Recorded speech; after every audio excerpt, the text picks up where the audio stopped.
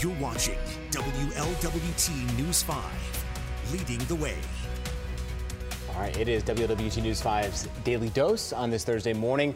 Friday Junior, Katie Donovan coined that term, and I love that. So we're going to work with that throughout the day. I know it's been a long week, and the heat and humidity has not really helped. We haven't been as humid as what we saw last week, but obviously the heat has been here. So today we'll get an update and a check with Allison Rogers in a second, starting this morning with some storm recap damage that we had. Butler County, that visitor center. The Welcome Center, Welcome they Center. got a tree came down on a building, part of the building. Thankfully, 4 people were inside, but they were on the other side of the building, which I don't know if that was on purpose or just happened to be the case. But I'm glad that that was where they were because they were uninjured and able to talk with us afterwards. But yeah, scary stuff. It kind of came in very ominously. I was sitting on the couch with the dog and baby, and I was like, oh, okay, yep, that's here. And it was very loud and very scary for a few minutes, and then pretty much out and gone. But we didn't have a lot of damage in our neighborhood. I know a lot of people are cleaning up. If you're listening to this on your way to work, just be mindful. There could be some trees down, some branches down, things like that that you'll want to be aware of as you're heading out there. Garbage cans get tossed all the time. I saw some planters that got knocked over in different places. So just be careful out there. And I think a lot of people are going to be cleaning up today. I think so. In some areas, it's garbage can day, so watch out for those garbage cans in the middle of the road as well. We're talking about, obviously, Forest Hills, the banning a couple of weeks ago, Diversity Day. There were some issues with that, and people, talking about that. We heard from students and parents during that time. But this morning, we had another story surrounding Forest Hills School District. Last night, the school board, they've voted to pass a ban on teaching certain topics that includes critical race theory. So this is kind of like this thing that's been talked about, I think, in a lot of news channels and other sites, and something that a lot of folks are still trying to come to terms with about what it is, right, and why it's been such a poignant conversation in some sense. But it sounds like that will not be something that will be included in the curriculum in the classroom, especially at Forest Hills. I think the big conversation that's going on amongst parents and students and, again, across the country is, what is critical race theory?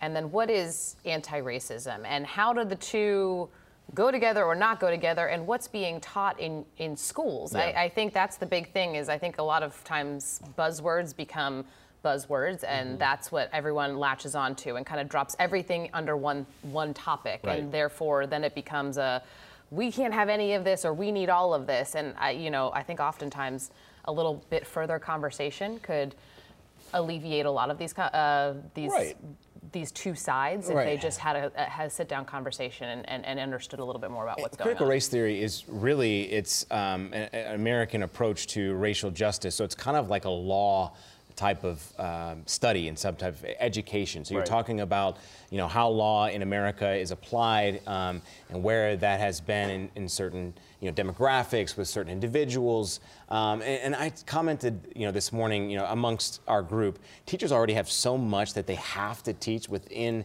the curriculum that they don't even have time to teach some of that stuff. So it's an interesting conversation being had because I think teachers as a whole want to do more, reading and math and all the stuff that we learned as kids, right? And obviously some of the American history that goes along with that. So this conversation will be something that will not go away. Yeah, I think especially in Forest Hills, they are working through some stuff right now, and I think they're going to have this conversation as we go through the summer and then into next school year. So as we keep going on some of the things that we were talking about this morning, sorry, y'all, what is next? Day 3 of the Day 3 of PG Sittenfeld trial. Yesterday they got a slow start because there was a juror that was late. It happens. I was saying, I sympathize with that juror only because I leave early for things and I still somehow end up late. But yeah, hopefully they got all of that sorted out. They're scheduled to arrive at 8:45. I think there was a heavy emphasis on that this morning. So we will see if everybody is in place at 8:45. Yesterday, I think a lot of it was like a little bit of a breakdown of civics lessons, like, okay, so who's what role does city council play, what role do these different city council members play? And I think today we know there is an FBI agent that is supposed to be on the stand for most of today. So this is where things could start to get more interesting. We could start to learn a little bit more about what went on behind the scenes and what conversations took place. And again, that's scheduled to start at 8:45 this morning. Karen Johnson has been awesome at tweeting updates when she can. Right. Just a reminder, no cameras in federal trials. She's not allowed to have her phone on at all in there as well, but she's in there taking furious notes and then tweeting out as many updates as she can, of course, giving us updates on air whenever she is able to as well. A little behind the scene how the sausage gets made, she actually had to send in the scripts so we can put it in our teleprompter and people who need it for closed captioning. So she had to write it down on a legal pad, take a picture of it, and send it that way because she wasn't going to have her phone long enough between her hits to be able to actually type out an email. Right. So that's how kind of old school the technology is being deployed in this federal trial. Yeah, and no better than Karen to get all of that information out there for us to make sure she's got all of her ducks in a row. So we will find out what happens today as that testimony continues. There's a lot of people on that list for. I think it's pretty close to 50. It's long. between 40 and 50. It was very long. And again, another thing, she was handwriting the names as they were being written down and sent that list, said, hey, I'm going to check on these names. And then at like 9:30 the first day was able to get us that thing. Right. So she's working every minute she can on that. Yeah, that's the witness list. So we will have to see what happens with that. As we talked about, though, that weather came through. And when it came through, it brought us much more comfortable temperatures. Yes, it does. And Allison's going to tell us a little bit more about that and when the heat is going to come back. All right, so for today, temperatures are going to climb up to the mid-80s, looking gorgeous across Cincinnati. On top of that, temperatures are going to be low with that low humidity as well. Tomorrow we have pretty much a copy and paste forecast, nice and sunny outside for the entire day today, tomorrow as well. And then as we get into that weekend forecast, chance of rain starts to increase, as does the heat and as does the humidity. 91 by the time we get to Sunday. All right, there you have it. So temperatures coming down, humidity coming down as well. Be nice. And a lot of folks are going to have to clean up today. So I think today will give them that opportunity before heat comes back. The FDA actually reportedly on the verge of ordering popular e-cigarette maker Juul to take products off store shelves. And we know, Juul has been talked about widely, especially use with teenagers and being, so easy accessible and then getting kids hooked in some sense. And I see it everywhere. I mean, even in, we were at the movie theater the other day, my kid was like, what does that person have in their mouth? And it was a Juul. Yeah. And so, no judgment, it's just, you see them everywhere, right? And I remember the big story a couple years ago when it was talking about what flavorings can be allowed in, because the whole point of e-cigarettes and Juuls when they were first kind of on the market was this is a safer alternative to cigarettes, and then studies came out as the years went by saying that's not necessarily the case, and in fact maybe not only worse but maybe even more addictive, especially with those flavors. It's a very interesting conversation, and it goes very deep because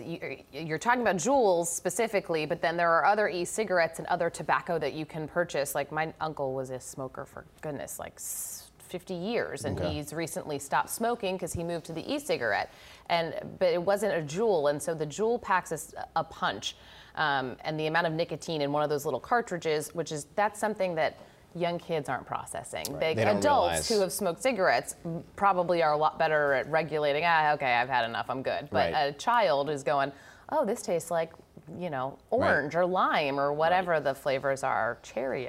There's so many of them now. Well, and that's what they were talking about. It's like a candy type of enticement, and that's why kids were getting them so readily available and obviously getting themselves into some health issues. It seems a little silly to say, Juul and other e-cigarettes, but Juul kind of not corners the market, but is kind of the name brand that you most associate with it. Yeah. Nobody really can compete with Juul. Exactly, that too. They kind of own the marketplace. What kind of goes with the young kids know the Juuls. Yeah. See them in all their college Instagrams. I'm so old. I feel it this morning. You're not. We're aging together, at least in this forecast. But I think that's to WT News 5 Daily Dose for today. We'll be better tomorrow. And you guys will be better tomorrow. I'll is your weekend. Monday. I'll see you on Monday. Bye, Fletcher. We've been struggling with words this week. Have a great day, y'all.